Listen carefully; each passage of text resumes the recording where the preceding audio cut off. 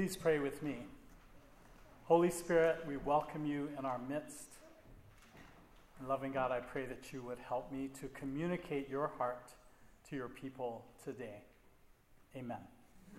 Please be seated.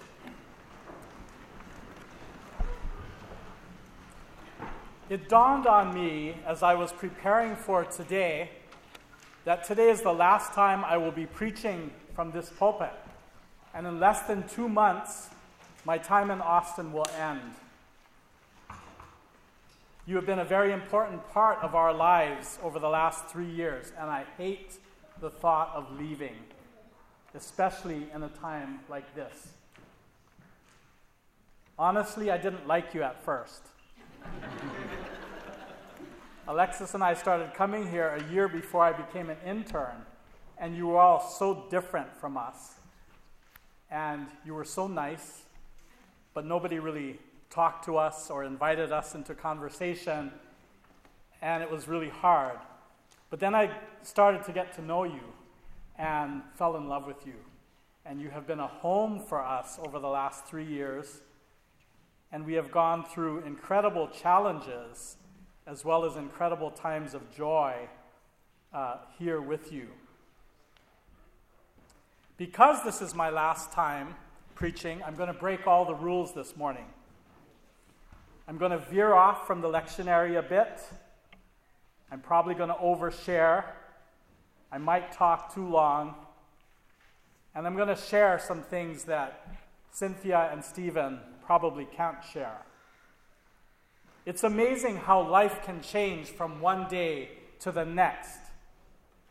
2 weeks ago, I left Austin as a single man, and on March 16th, my life changed in an instant, and I returned to Austin last week as a married man.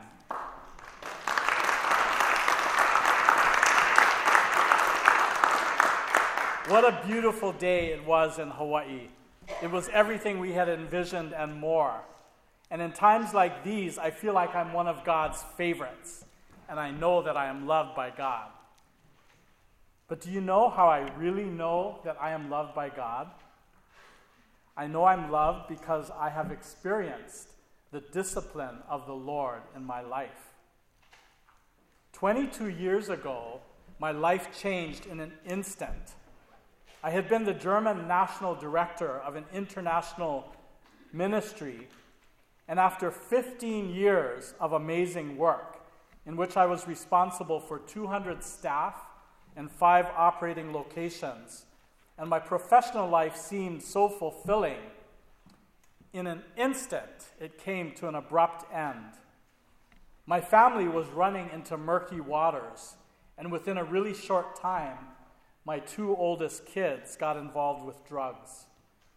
They said to me, "Dad, you were so busy helping everyone else, but you forgot about us." The police and school officials told us we needed to get our kids out of the quaint North German region we lived in because the kids were being used as drug runners.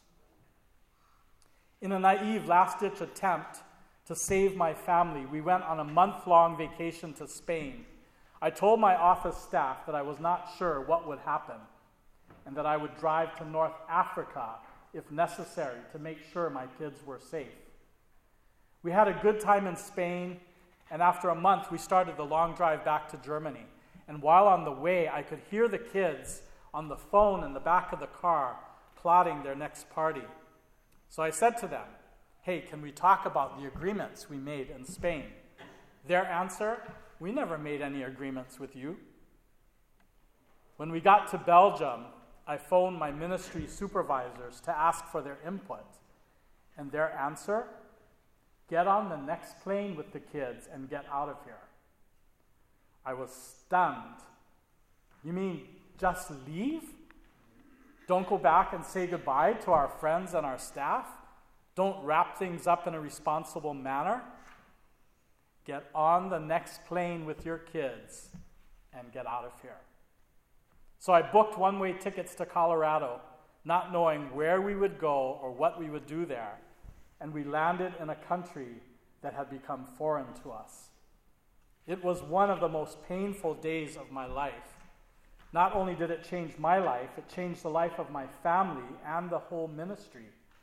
And this event started a 15-year period of the sweet and terrible discipline of the Lord. As you can imagine, there is so much more to the story, but let this suffice for now as I speak to you about the discipline of the Lord and the lessons resulting from that discipline.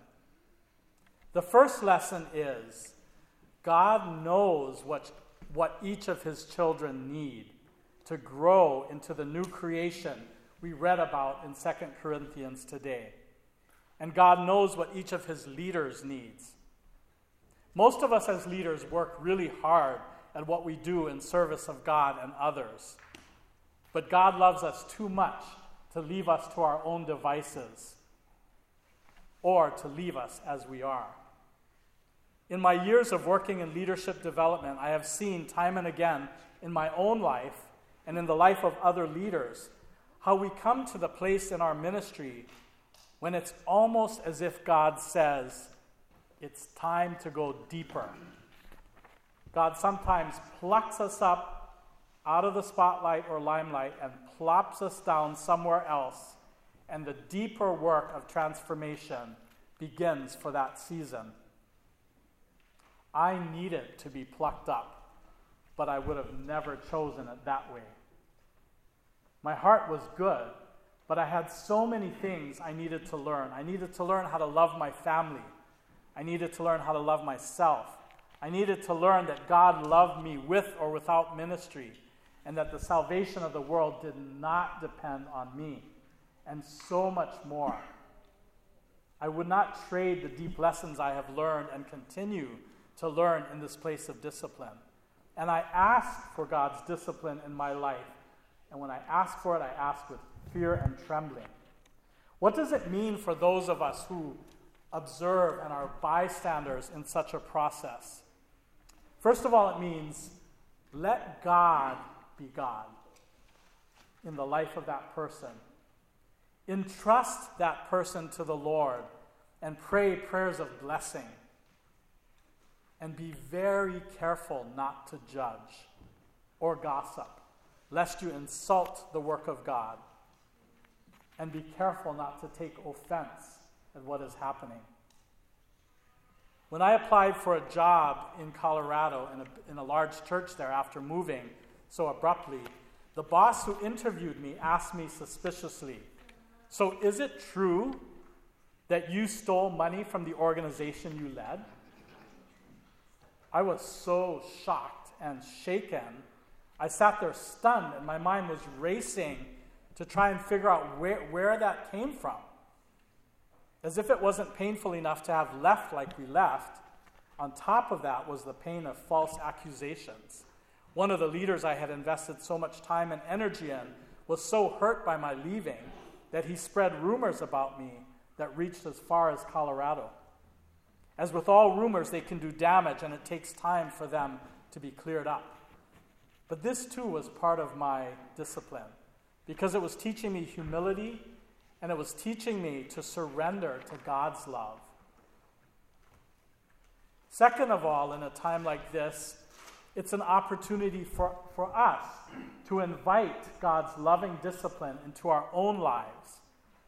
In Paul's letter to the Hebrews, Paul speaks to the Hebrews about the discipline of the Lord. And he says, "My son," and I add, "my daughters," don't want to leave you out, "do not regard lightly or do not despise the discipline or the education and training up, correction and chastisement of the Lord, nor be weary when reproved or laid bare or exposed by him. For the Lord disciplines the ones he loves and chastises every son whom he receives. It is for discipline that you have to endure."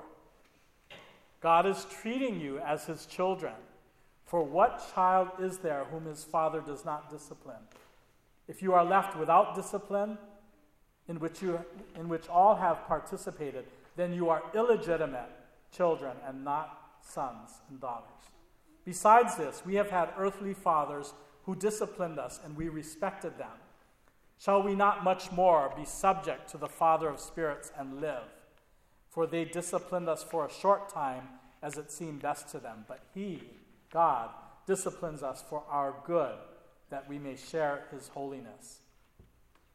And then finally, for the moment, all discipline seems painful rather than pleasant. But later, it yields the peaceful fruit of righteousness to those who have been trained by it. So what does God's discipline look like in our lives? Sometimes discipline comes in a direct manner, as through a coach driving an athlete, increasing the pressure and training so you are strong in the time of performance. The goal is to perform to the best of your ability and then to win. Growing up, I was a wrestler because my dad was a champion wrestler from Colorado and he was the coach. And I, as his firstborn son, was expected to be a good wrestler. And I was. And he drove us crazy with all that we had to do in preparing, not just every day, but dieting. We were on diets the whole year around. Sometimes God's discipline comes by God allowing a child to experience the consequences of their actions, as in the story of the prodigal son today. I don't know if you ever thought about the fact or asked the question, why did the father give him his inheritance? He asked for it and he gave it. And did you ever ask the question, why did the father not go after him? Why didn't he go looking for him? I never really even thought about it until I was preparing for this sermon, that in a sense, that was God's discipline, to allow the son to take his inheritance and go off and get it out of his system and live the way he was going to live. The father waited, probably worried and prayed, hoped for the best outcome. And when the son finally returned home, humbled and changed, the father was waiting with outstretched arms, with the same love that he had always had for the son.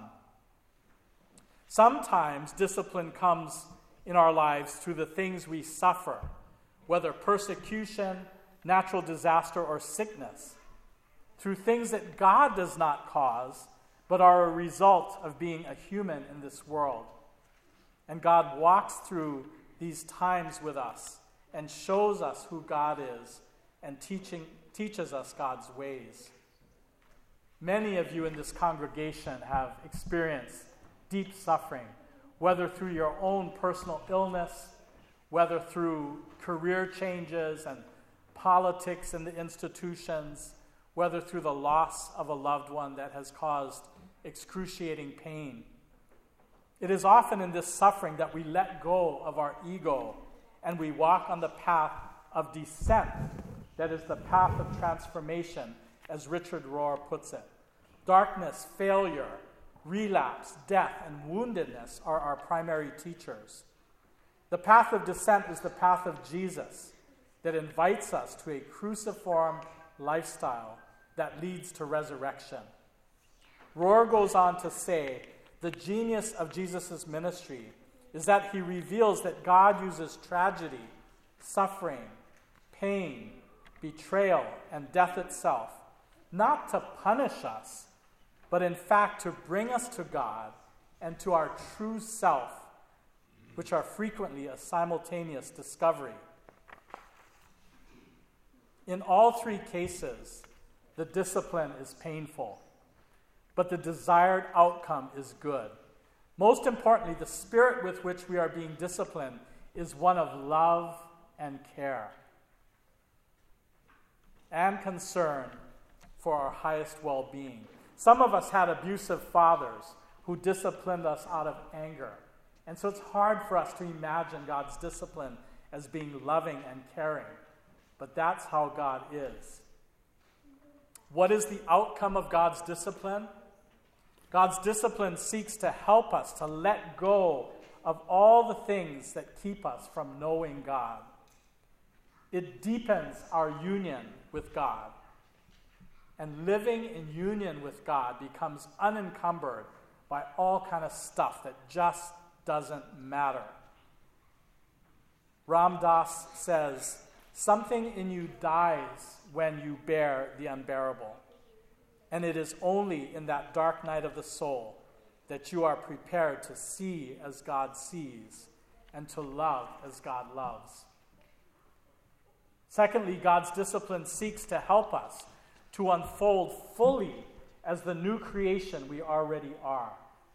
The discipline of God helps us to shed the old and continue putting on the new, allowing Christ in us to shine forth.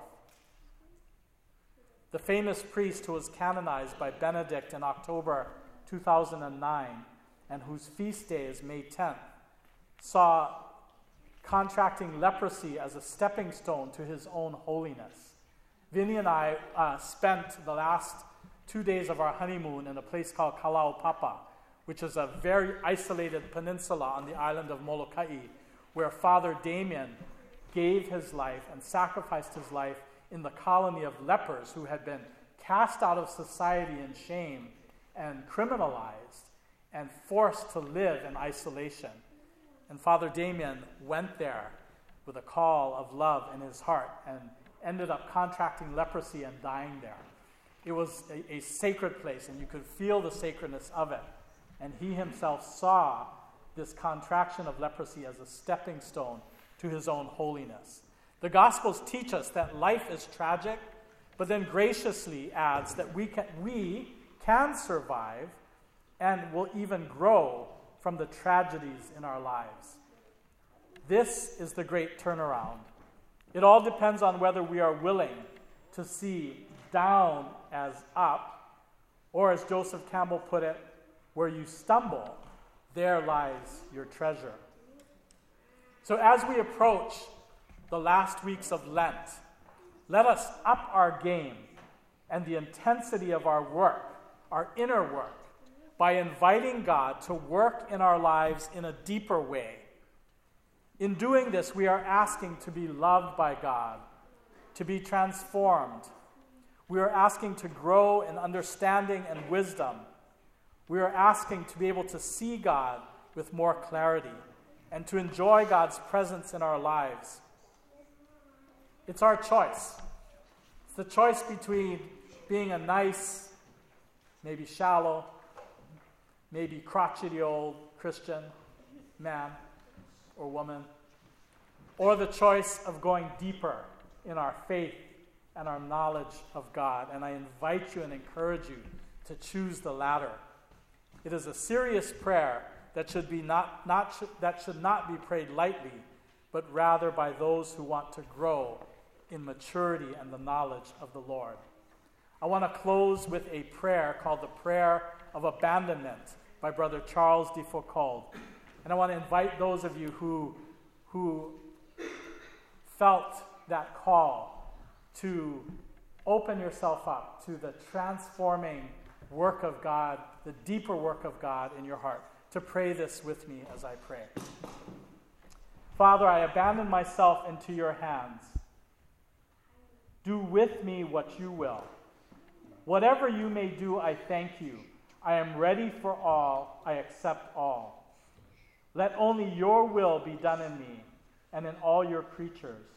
I wish no more than this, O Lord. Into your hands I commend my soul. I offer it to you with all the love of my heart, for I love you, Lord, and so need to give myself, to surrender myself into your hands without reserve and with boundless confidence, for you are our Father. Amen. Amen.